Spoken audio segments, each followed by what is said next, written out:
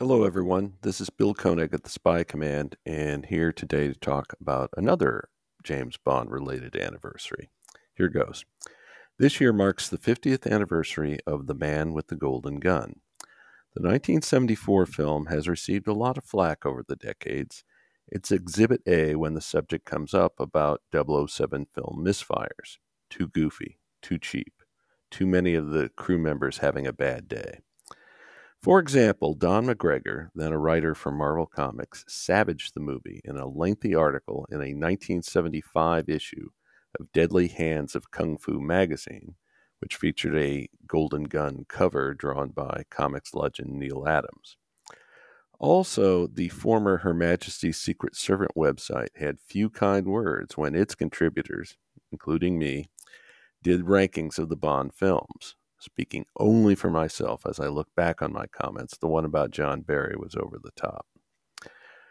Over the years, Bond fans have said it has an average John Barry score, though one supposes Picasso had average paintings.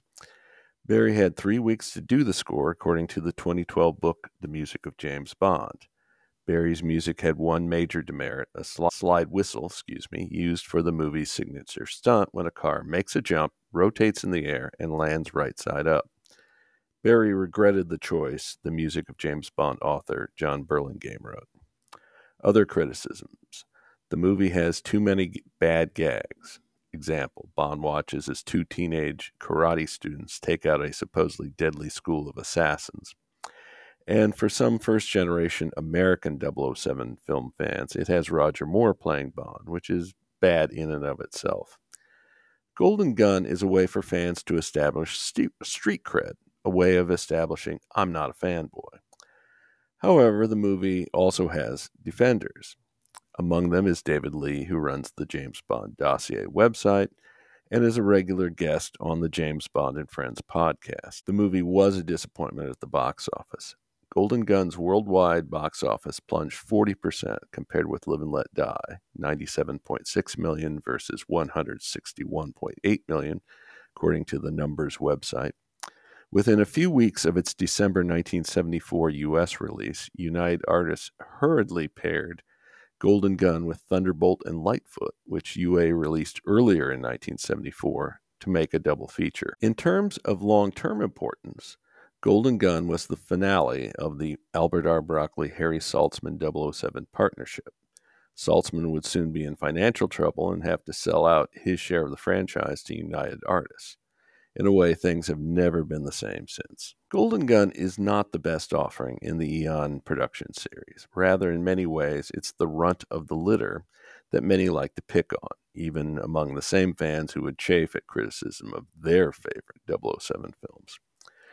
The documentary Inside the Man with the Golden Gun says the movie has all of the 007 ingredients. Of course, such a documentary is approved by executives who aren't demanding candor.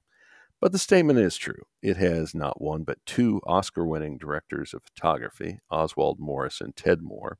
It has a score by a 5-time Oscar winner, John Barry, of course. And it is one of 13 007 movies to which Richard Maybaum contributed writing. Then again, movies are sometimes less than the sum of their parts.